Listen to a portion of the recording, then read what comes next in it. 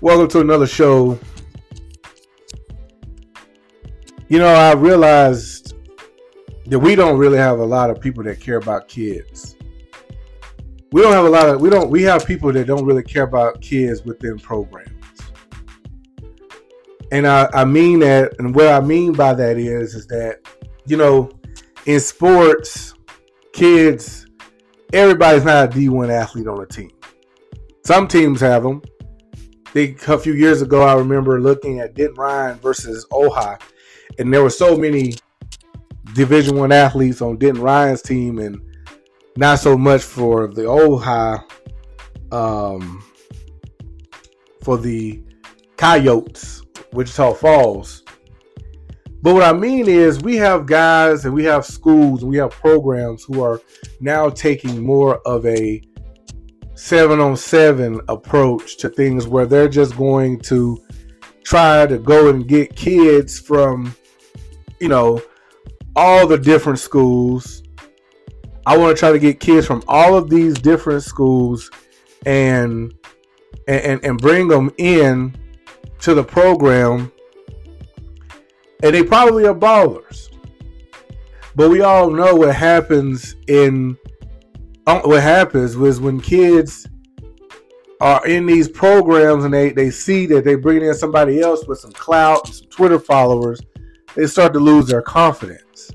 And when you get these type of kids in your programs, things don't go the way that they're supposed to go. Then that's when you start having the cracks. Because when kids and their parents who only care about themselves, only care about their recruiting process, only care about their stats, when things are not going good, those people that came to your program because it was shiny at the time and because you were winning and you were successful, those people will leave you high and dry, and you will sit here and have to go back to that kid that you broke their confidence at that sub-varsity level.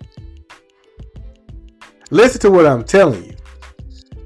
A lot of people, a lot of coaches, they coach based on potential from day one, that they already have guys selected based on their potential, how many 7-on-7 games you played in, how many AAU basketball games have you played in.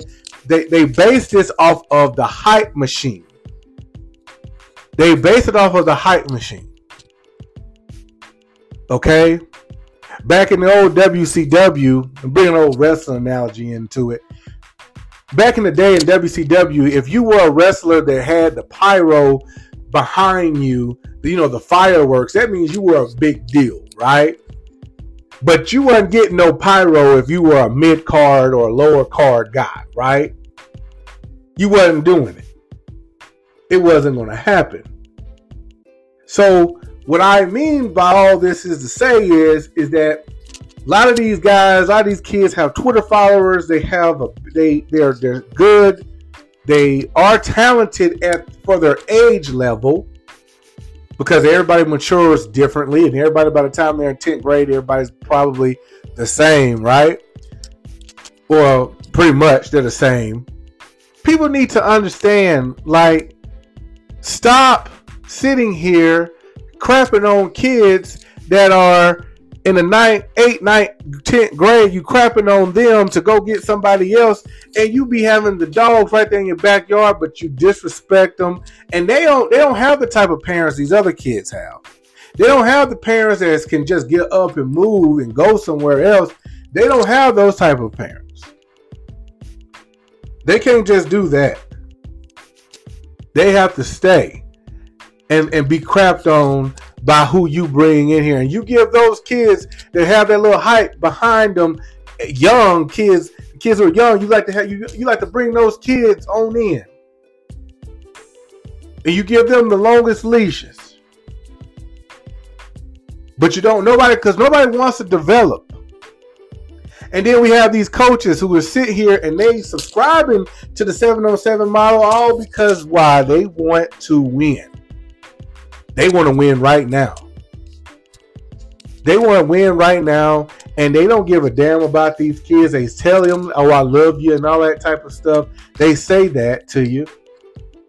But how much do they really love you? If they loved you, they would tell you and teach, and they would develop you. Not go out here on the waiver wire and try to find somebody to replace you.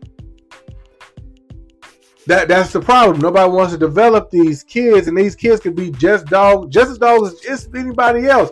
And I'm not jealous or hating on these. I coach travel basketball. Have a whole lot of trophies in my house that take up a lot of space. But it's the truth. We have now got coaches who want to reach out to 7-on-7 coaches to bring them in. In a lot of cases, these same coaches are now teachers or on the staff in some way. And these coaches and these people, they have the connections to the kids. Good for them.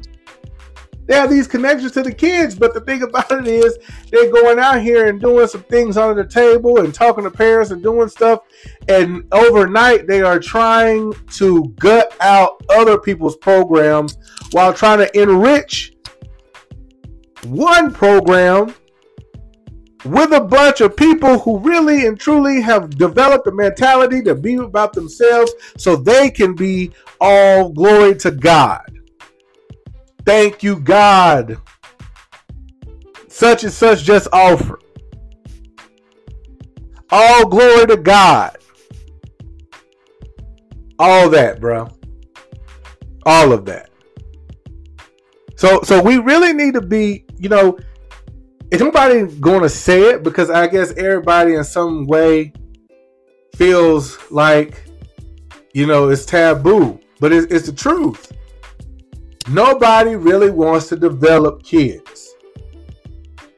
Nobody wants to develop kids. And that is not the reason why a person like myself, I didn't get into the business to recruit. I wanted to develop. I developed the kids that I had with the Texas Trailblazers. I had to develop those kids. They were from Wichita Falls. We had to play for people from everywhere. But nobody really wants to develop. And then guys now are now they're the hot shit, right? They're the hot shit because they feel like they have a group that's just so special. And they ain't got it ain't coaching. It's not coaching.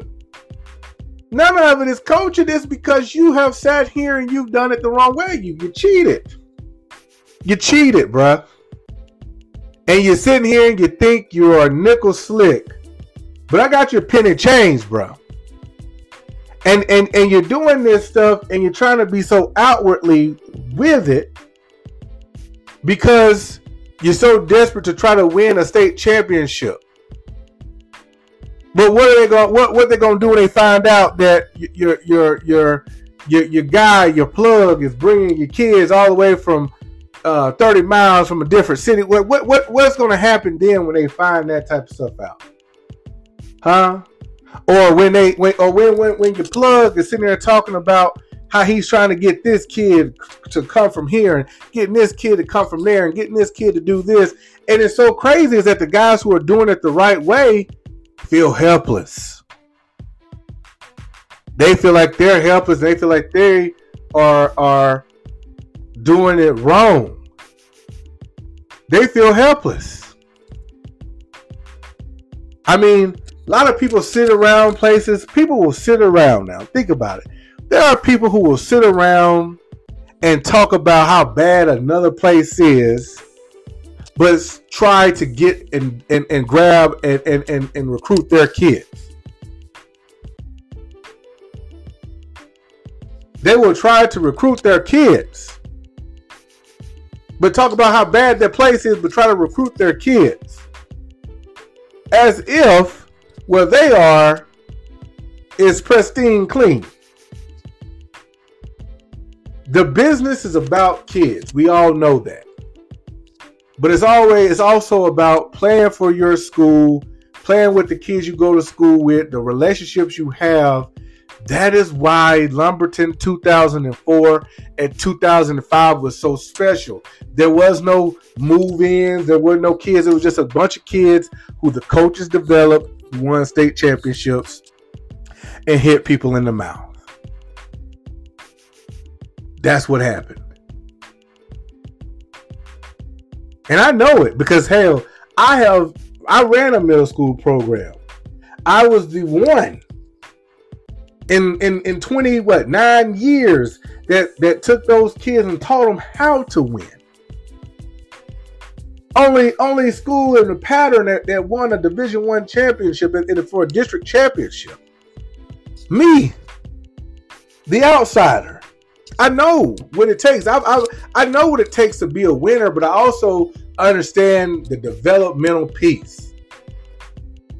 When I had the Texas Trailblazers kid, my tallest kid was 6'2", going up against 6'6", 6'7" guys, and we're beating kids from all across the country, and we're freaking going to all these different places, playing for the Mavericks tournament, not the Mavericks tournament, but the Spurs tournaments, going to Bigfoot hoops and doing all those things, and we play with less. With all these teams that had the jackets and the jerseys, and we had nice stuff, but nothing to the level that rose to the level of what these other schools had, because we didn't have the money, because I was the one funding and taking care of pretty much everything with the help of just what the parents would pay, which wasn't always a lot.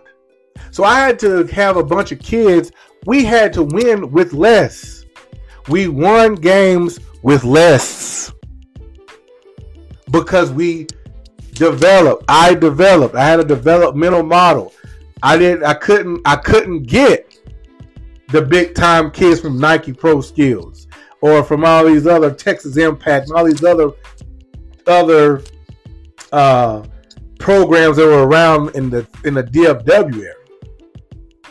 But we have guys now who are subscribing to it. What they're basically saying is that I'm going to do everything that I can to go and get kids from other schools and do everything I can to try to get these kids in here to try to win. And I'm at a program that's got almost 300 kids in the program. And the kids who sat here and made history, in a lot of cases, some of the kids who made history learned how to win, busted their tails to try to get the approval of the high school coaches. You're going to put them on the back burner for the new kids that you're driving 30 miles, who drive in 30 miles with your 7-on-7 coach. Driving in from 30 miles out inside to the district. Hey, do what you do, man. Do whatever you do, but don't sit here and act like somebody else got a bad situation because they don't do what you do. Because they don't sit there and try to gut other people's programs, because they are not afraid to develop kids.